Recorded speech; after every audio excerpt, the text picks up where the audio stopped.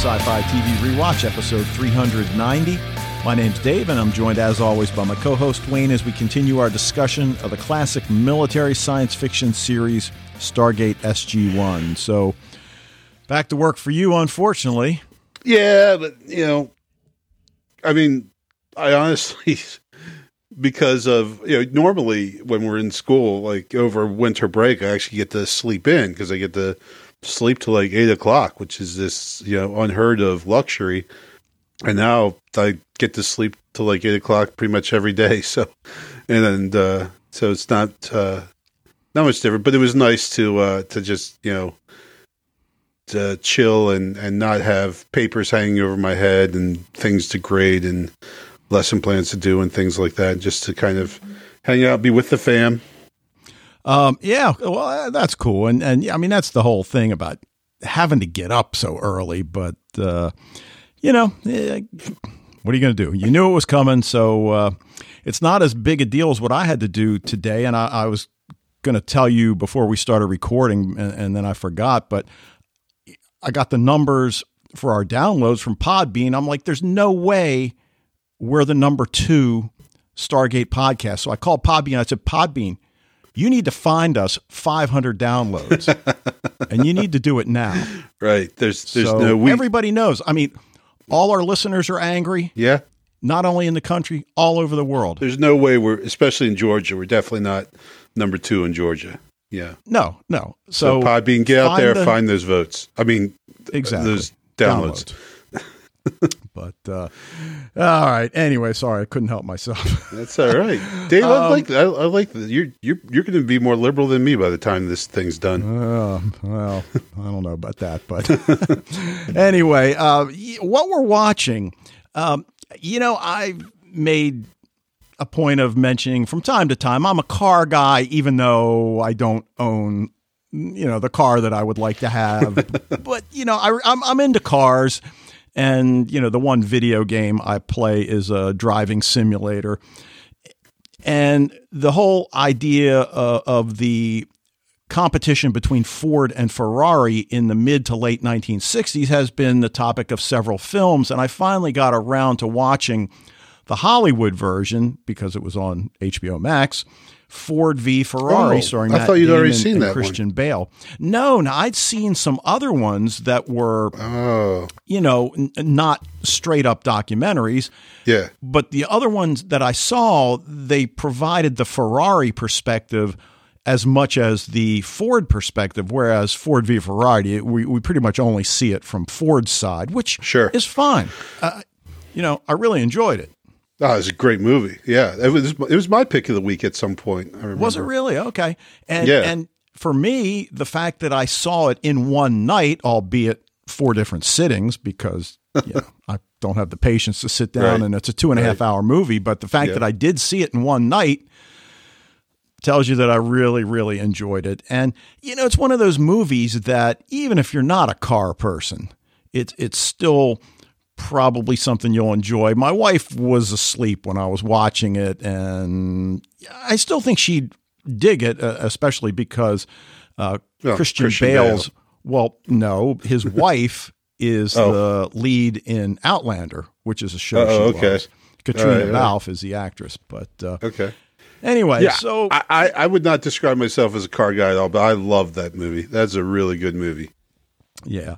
And then, I mentioned it last week, but I've binged the entire season of Vikings, which dropped on December 30th on Amazon Prime Video. I don't know if you've gotten around to seeing any of them yet. I haven't yet, no. So I really enjoyed it. And, I tried to get across in my reviews that, some people just could never get over the fact that Ragnar died. Sorry, spoiler alert. And he's no longer in the series. And their argument was that the characters that were left weren't compelling enough. I'm like, are we watching the same series? I don't think they are. Yeah. So anyway, that's out there, and I'm finished with that for now. Got all the reviews written and posted, and I now await the return of Van Helsing and or Lucifer. Nice. So, all right, what are you watching? Well, first thing, I finished my binging of Clone Wars, which is why The Expanse and Vikings have been kind of pushed to the side temporarily. I was just too into the Clone Wars, and now I know it's like the third week in a row I've talked about it, but I just finished it, and I just got to say that the last 4 episodes of Clone Wars might be as good a piece of Star Wars storytelling on par with anything they've done in any other format. And I include The Mandalorian in that, but of course Dave Filoni, who did Clone Wars, is the guy behind The Mandalorian as well. But it was just excellent, and it's not really a spoiler to say that the end doesn't really have Anakin and Obi-Wan in it anymore, because it's kind of covering the events that are happening during the Revenge of the Sith, except from someone else's perspective. So it was really clever how they did that, and how we can there's little narrative parts that come in every now and then that we realize, oh, they're at that point of Revenge of the Sith. It was just awesome. It was just so well done. And, I know there's I don't know if it's talk, like official talk, or just hopeful Star Wars nerds saying that there might be some kind of revision of the sequels, or the sequels might be scrubbed as not being, kind of official Star Wars canon. And then, and then new kind of sequels popping up through this universe being built through The Mandalorian, and these other shows that are popping up. I don't know if that's going to happen. I don't know if it should. I know the sequels, as I watch these other Star Wars creations, I become even more disappointed in the sequels and how they went. But it is what it is. You're not accusing the Star Wars universe of a little retconning, are you? Well, I think that it's being considered. Yeah, I think it'd be tough to do, obviously, but there's just so many questionable things that, especially in the last Jedi, which even as I was watching, I was like, this is not good. Yeah, well, I like Marvel's approach. They just basically tell you, just deal with it. Come on, it's comic book stuff. So right. Don't make a big deal about it. That's true, but it's, I don't know, maybe a slightly different audience that you have with the Star Wars movies. Well, that's true. Yeah. That's true. Now, the one show that I didn't mention, you didn't mention, I didn't see it Saturday night. Okay, so that's what I was going to ask you, that because I was going to bring that up. You haven't seen the Doctor Who show yet? I have not. We're still watching the Tudors, and my wife likes Doctor Who. I mean, she definitely wants to see it. She just didn't want to see it Saturday night. And then, wow. And then Sunday, of course, I had the television occupied all afternoon, and sure, one thing leads to another, and I still haven't seen it. So I'll just ask you: were you pretty happy with it? Yeah, I was pretty happy with it. Okay, yeah, all right. It was solid. Yeah. It was solid. I won't say anything about it really, but just as far as my opinion, it was a solid Doctor Who episode, and that always. There's always good and bad that go with that, but for the most part, I liked it. It's good. Yeah. I mean, I think we've gone on record as saying this iteration of the Doctor and her companions are, solid. Like you said, they're solid. They're okay. We like them. It's more the writing that's the problem than the characters, I think. Yeah, I think the writing had gotten better this past season, and this was good. There's still, like the characters, we say the character of Ryan, still woefully underdeveloped. So, and that doesn't change. And, and everyone knows that this Tosin Cole, I'm not sure how to pronounce his name, I'm sorry.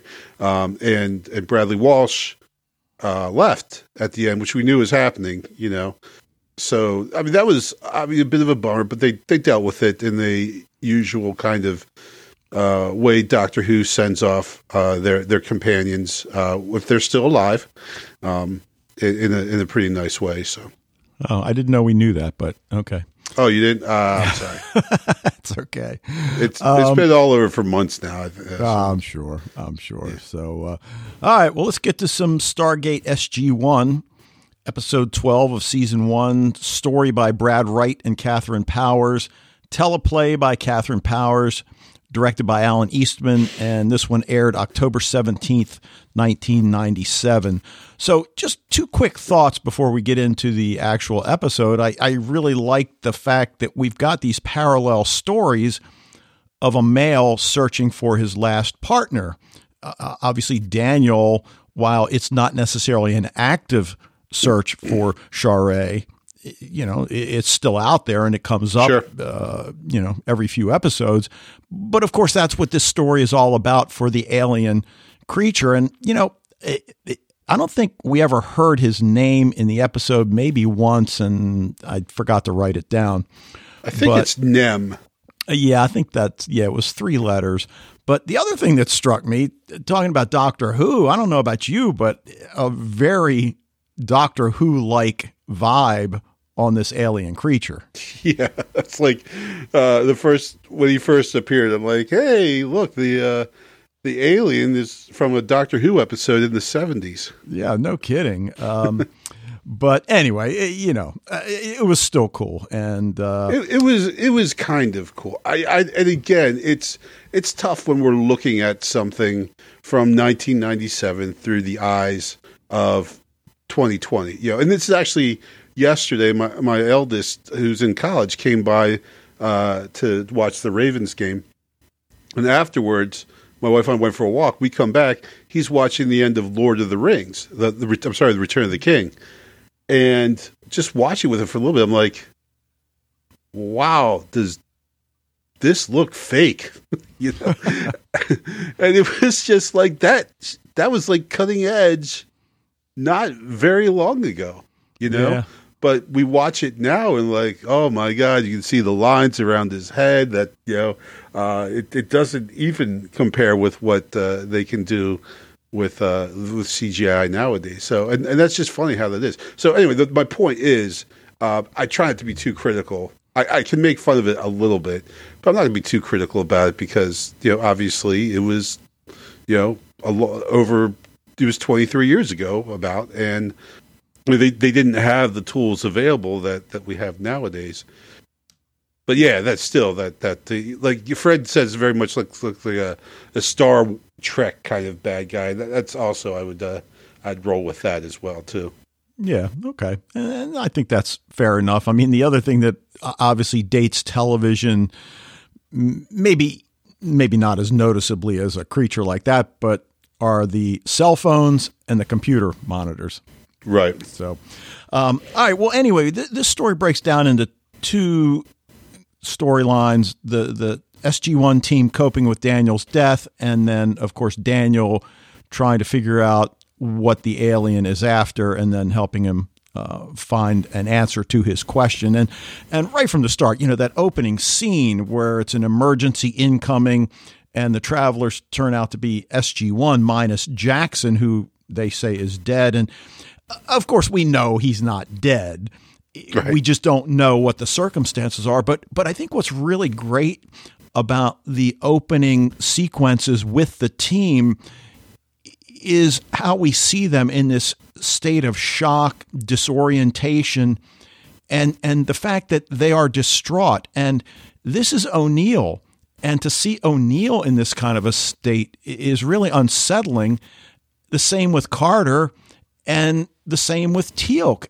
If it was Jackson, we'd understand it. It wouldn't, I don't think it would have the impact if Daniel was in the group and maybe it was Sam that was thought to be dead.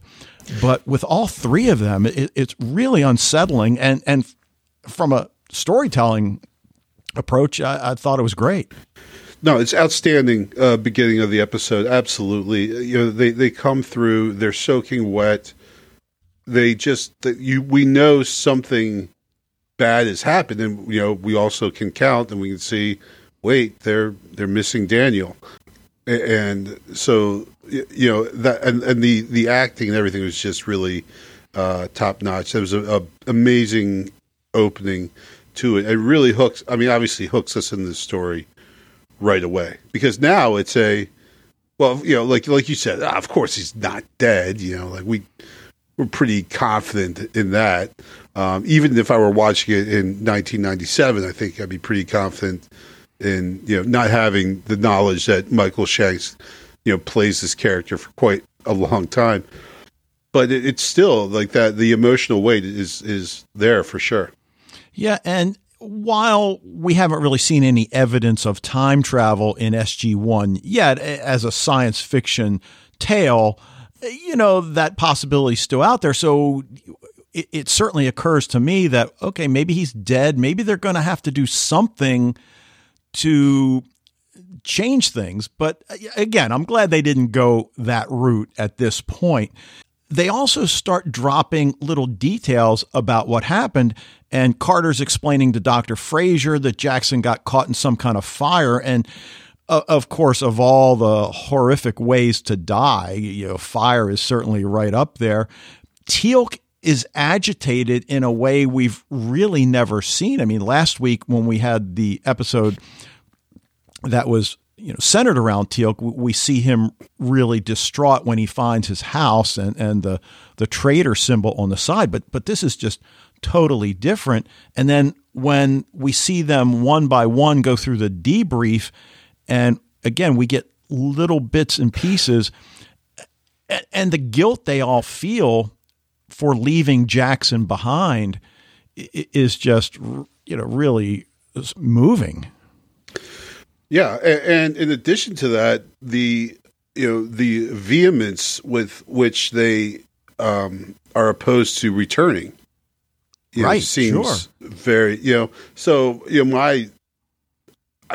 the back of my head, I'm thinking, is this another case where Jack is being possessed by an alien form that they encountered in the other world, because he seemed to be acting the strangest out of all of them. But then the other part of me was like, well, they kind of just did that not too long ago. I don't think they're going back to that well just yet. But so there's there's some other reason why, Jack is so adamant that they not go back. Right. And Fred mentions in his feedback that we're not forced to deal with the General Hammond trope again. In fact, he is the one that says, you guys need to go back and get him in case he's alive. And Jack's like, no way. It's too volatile. But then what surprises me is the conversation General Hammond has with Dr. Frazier, because she knows they're suffering from PTSD among whatever else. Physically, they're okay. And he's like, I'm going to put them right back in the rotation. That whole, you fall off the horse, you get right back on. And she's like, dude, no, they're not going. And I love the fact that she stands up to General Hammond. And I love the fact that he respects her opinion and says, fine, they can stand down for a week. Yeah. Well, did you see Hammond chatting up Dr. Frazier at the wake? Well, I did. And again, what a great scene. And then we'll talk about it in a few minutes when we fast forward to the very end when they're, leaving the planet, going back to the gate and telling Daniel basically about the wake they had for him. And, about your apartment. But, we'll get to that. I mean, because we get that formal ceremony in the gate room, everybody's in dress uniforms. There's a flag, but of course, no body. I don't know about you.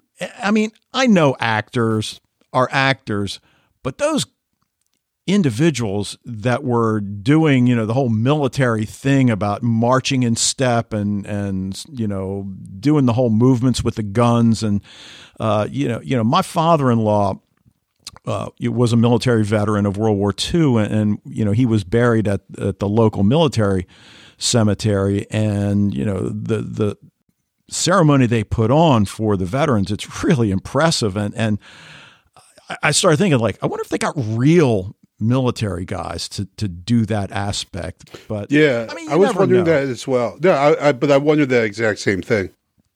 Yeah, I mean, and then when O'Neill starts talking about Daniel, and he says what we've been, I think, saying all along, and the fact that he was our voice, our conscience. And, not unlike Hurley in Lost, who was sort of the conscience of the group of survivors of flight, was it 815? I can't remember now the number.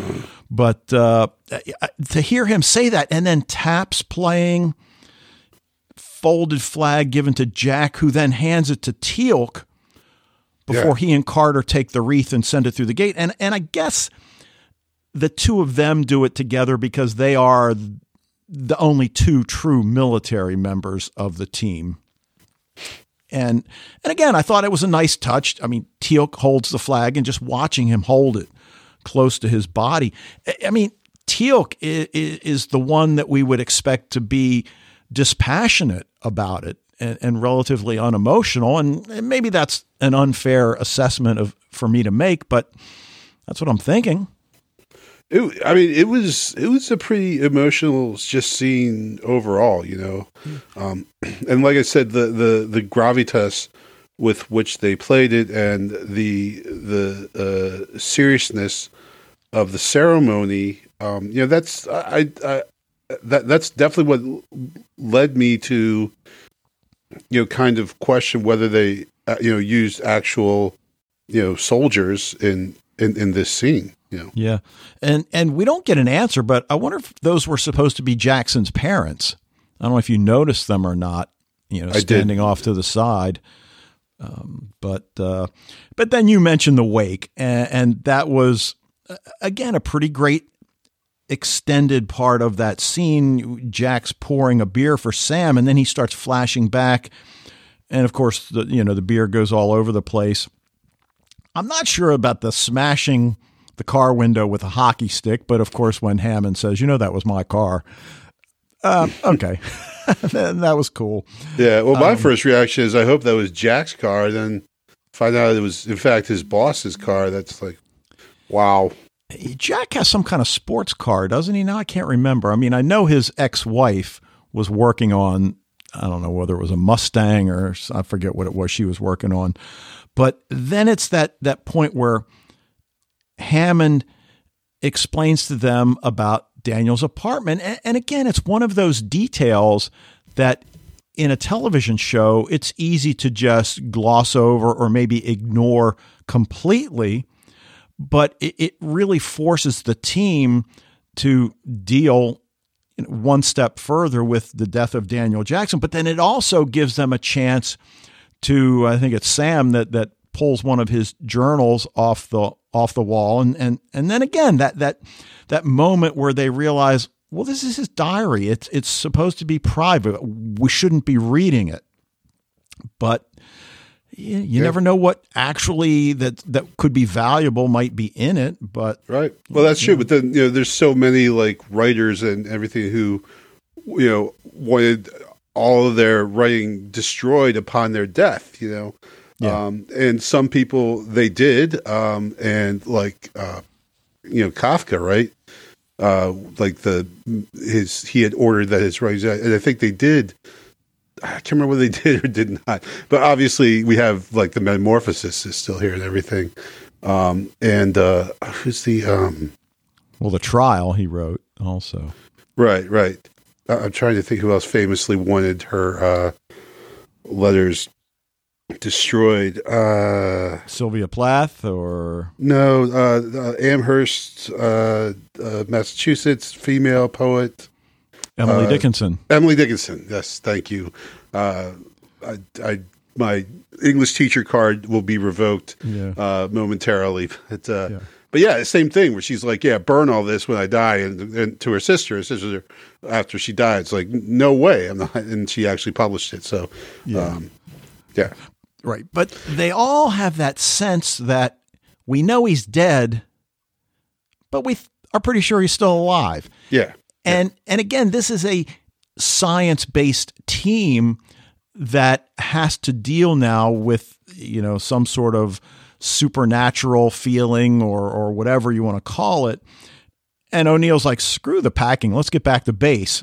And that's when, of course, Frasier, and I love Dr. Frasier. And I would say I'd like to see more of her, but, I think they're injecting her enough into the storyline. And, maybe down the road we'll get a story that's more central to her, or maybe she appears in more of it. But, she figures out that their brain chemistry has all been seriously compromised, which is kind of what you were alluding to at the beginning of the discussion. We know something's not right about how they remember things, and, whatever it is, they'll figure it out eventually. And that's when the incoming alert goes off. They all run to the gate room and think they see Jackson, but it's another SG team. And even at that point, we're just thinking that, well, this is just wishful thinking on their part, and that maybe it's part of their PTSD kicking in at this point. But still, that sense that one of our people could still be out there is really, it's becoming more realistic by the moment, trying to figure out what's causing this conflict between, the fact that we know he died, but we're pretty sure he's alive. And again, I love Frasier brings up the idea, well, maybe we should use hypnosis. And Sam's like, well, I had hypnosis experience in an undergrad class. I'm thinking, yeah, of course you did.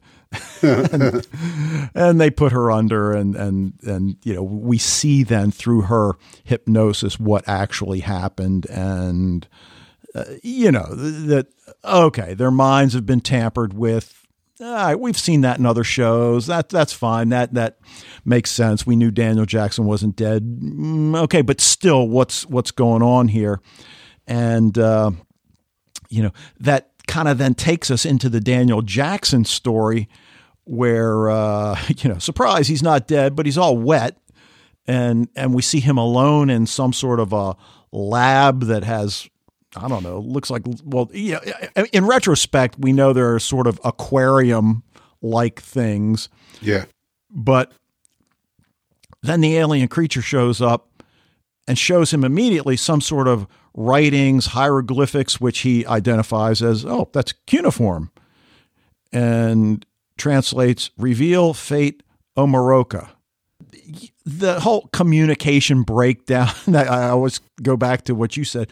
Well, everybody in the universe speaks English, right? Right. Yeah. This guy, can't read Babylonian, but, he can speak English perfectly fine. Right. So it then becomes about figuring out what this Omaroka is, or who it is, and why this alien is so concerned. And of course, one thing leads into the legal code of an ancient Babylonian king. And when he gives Daniel some food and a place to sleep, we get the sense that this relationship is temporary, that it doesn't seem as if Daniel is able to get him the information he needs, then he'll just send Daniel on his way. That you don't really get the sense that Daniel's in danger. Right. At least I didn't. No, maybe a little bit at first, but yeah, clearly, especially when it's something where, he, needs Daniel he needs information from Daniel, right? So hurting him is not going to get the job done. Right. And he does say, I'm sorry, you will or you will die, but we don't really feel like he means it. It's almost like his limited communication skills are kicking in. Right. Exactly. Honestly, the whole time I'm wondering, all right, what's this guy's plan been? He just kind of hangs out underwater, and when someone comes to the Stargate, he pops up, grabs them, brings them down, and tries to find out if they know anything about ancient Babylon. Seems like not a great plan. Well, that's true. And then, we learn that Omaroka is the alien's mate and was on Earth in Babylon 4,000 years ago. And the alien is convinced that Daniel's brain possesses the knowledge that might help this alien reconnect with his mate. And the one... Yeah, but really... Well, does he really think? Do you think at the end of the story he's going to find out that she's perfectly fine and just chilling back on Earth, waiting for him to show up? We know that's not going to happen. But again, what is time to a creature like this? Yeah, that's a good question. 4,000 years sounds like a pretty long time, no matter how you shake it. Right. So we don't really know, though. But he thinks Daniel is Goa'uld because they have Teal'c with him. And, right. Of course, then this is another apparent Goa'uld stop along the Gateway universe. And, that if you're Goa'uld, then you're bad. And of course, Daniel's able to convince him that that's not the case. Then I love when Daniel says, well, listen, why don't I just take you to Earth? We can consult the texts. And we learn that Omeroka tried to prevent human slavery at the hands of the Goa'uld. So I suppose we're to think that if Omeroka had been successful, scene we saw on Abydos at the beginning would have never happened, and all of these other planets, or at least maybe the Goa'uld tide would have been stemmed somewhat had she been successful. But I really like the idea that like them, these are creatures that are trying to stop the Goa'uld as well. So, right. I like that. I know I've been critical of Jackson quite a bit, and I think with just cause, but here his willingness to sacrifice himself for this creature to be able to find something out about his mate when Daniel can certainly understand. I mean, people always say, well, I know what you're feeling. And most often they do not. In this case, he does understand what this alien is feeling. Yeah. And he's willing to sacrifice, even knowing that there might be a way to bring Sha're back. And yet he's willing to do this because the alien is like, no, I mean, yes, there's a way, but it's not good. Yeah. I get Daniel wants to help the guy, but he also could have been like, oh, Omeroka. Oh yeah, she's totally dead. Boom. It's done. He told her the fate of Omeroka, even whether he knew that was actually what happened or not. I mean, let's figure after 4,000 years, there's very few things that could happen, He could have just dialed it in like that. I get, that that's never part of the plot. There's no, he considers just lying and making up a story, but that obviously would have been an option available to him. He could have also just said, listen, I don't know. I've never heard that name before in my life. So I'm sorry, I can't help you. You can kill me if you want, but I can't help you. And then, but the last option he takes is that, okay, let's just do this very risky thing, so I can help you. I guess that's the point of what we see from Daniel here is his, that essential goodness of wanting to help this guy. They both know probably what the result of where this trail leads, Right. And it does to the god Belus, who murdered his mate, and then begins, the alien wailing in grief. And Fred brings up, I believe it's a Star Trek reference. That was a good one. Like when, the Klingon death wail. Right. So that was a good catch. I didn't really catch that, but that's actually pretty good. Right. But, we get then that final scene where, the alien comes out of the water, confronts the team, but Daniel has followed him to the shore. I'm sorry I couldn't give you the answer you wanted. And then he tells Daniel that he'll learn Share's fate in time. And of course, Daniel takes that, as an optimistic answer. But, it's not necessarily the case. You I don't have 4,000 years, bro. Right. And then, the team walks to the gate, and like we said at the beginning, they start telling Daniel about his memorial service. Yeah, and General Hammond had good things to say about you. Jackson's like, he did? oh, in your apartment. But, so anything else about this episode? One thing I wanted to bring up is the hockey stick.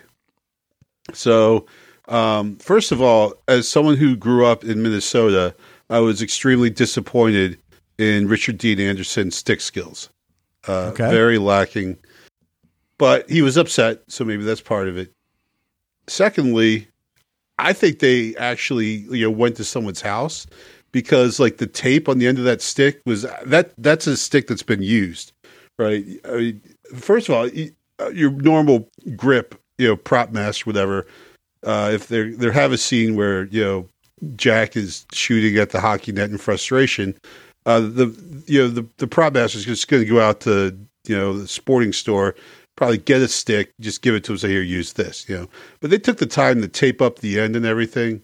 So, there was either some hockey players on set or they, maybe actually used someone's house like that was on the, in the crew or something, because that looked like a stick that's been used. Well, more than likely, we know where they probably filmed this episode. I didn't look it up, but more than likely Vancouver or Toronto. So, right. Yeah, right. I agree. I didn't notice that. I'm not surprised that you did, but I was just like, hey, he's shooting on the hockey net, cool. And of course, every parent whose child plays hockey has that net. Like ours is sitting on the back porch and has been for probably about 15 years now.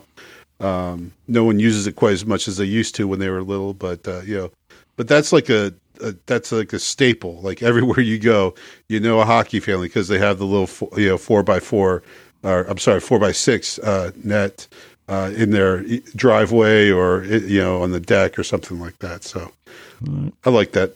All right, cool. Anything else? But I didn't like his inability to really handle the stick very well. So. Okay. All right. Well, why don't we give Fred a listen and we'll come right back. Hello, Dave and Wayne, and all listeners to Sci-Fi TV Rewatch. This is Fred from the Netherlands with some feedback for Stargate SG-1, Season 1, Episode 12. I shortly want to come back to the Lego origin story of last week. I was actually quite amazed about what you told Dave, that you and your brothers were too old when Lego was introduced, and I thought, huh? You are more or less my age, a little older. And I thought, what? And it proves that Lego was introduced in the Netherlands in 1957. And 4 years later, I was born. But in the US in 1973. So now I understand your remark. Being a European product, I would have expected that it would be introduced in the US a little later, but not so much later. Actually, 16 years later. This means when Lego was introduced in the United States, it was already having these kinds of sets with which you can build a particular spaceship, house, train, whatever. Whereas I am brought up with simple blocks, just straight on blocks, and having, for instance, wheels or windows was something very special. When I was, let's say, 5 years or something like that, you just had square building blocks of different sizes, only in the colors red and white, some plates and some roof tiles, and that was it. There was a group of adult builders that was very much against the introduction of these sets because they said it would diminish creativity. Well, if I saw what my kids did with the different blocks of the different sets and created fully new stuff, it didn't diminish creativity.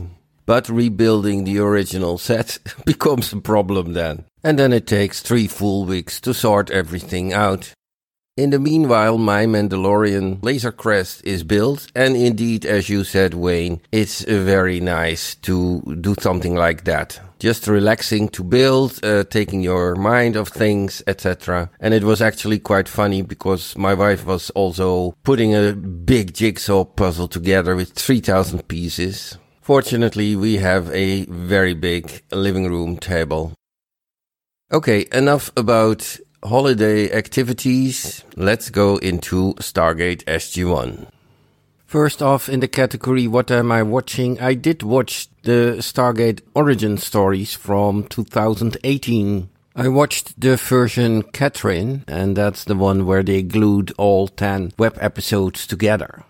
I was quite surprised to see there Connor Trinneer, who was the chief engineer in Star Trek Enterprise, as Commander Charles Tucker, aka Trip.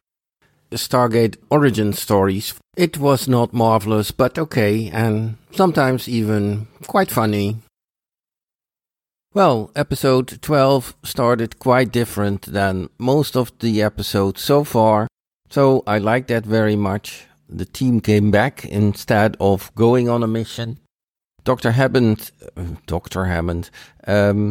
General Hammond couldn't do his normal trope in resisting for a mission and then allowing that same mission. It actually took, in this case, 40 minutes of the episode before they went on their mission.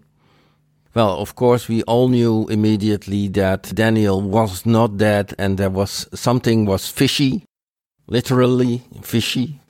I think they did quite an okay job for 1997 in this Nem figure, so the underwater creature. He reminded me, by the way, a lot of the fish head people in Star Trek The Next Generation, Season 2, Episode 19, called Manhunt.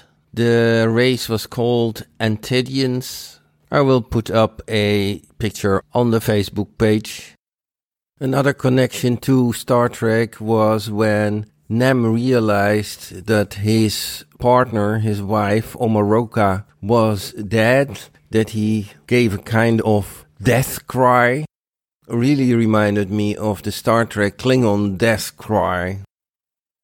I found that this Nem had quite sophisticated equipment for such a fish head. Oh, sorry, you may not judge people on their external features. At the end, Daniel just walks out this room where he was captured just through a wall of water. Of course, this show has a lot of experience with watery surfaces where you can walk through. I can understand that Nem put the idea of Daniel being dead in the heads of Teal'c, Jack, and Sam. How so being dead didn't look very dead to me. When we see what they imagine, then we see Daniel just standing behind a curtain of flames or something like that. And they say he's dead. Well, he's standing there in the flames, just at ease. He should be screaming, he should be getting black, etc. But that is just being me, too nitpicky perhaps. Okay, that was all for this time. Greetings, all the best, Fred from the Netherlands. All right. Well, we talked last week about Legos, and he was, I guess, surprised that I said I missed Legos, and you know, Fred points out the release date. So, Fred, when Legos were released in the U.S., according to your date, I was probably holed up in my college dorm room with my girlfriend, who probably didn't want me to be playing with Legos at that point. So. Yeah, you're too busy doing your homework and stuff, right? Yeah, so that dates me a little bit, I guess. But anyway, but yeah, some of the images Fred sent us with the different Lego sets I mean, I honestly had no idea that all this stuff was out there. Very cool.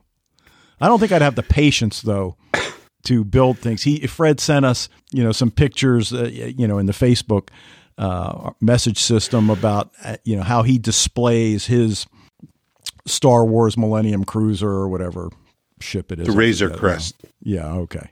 You know, so at first I thought you probably saw the same picture he sent us.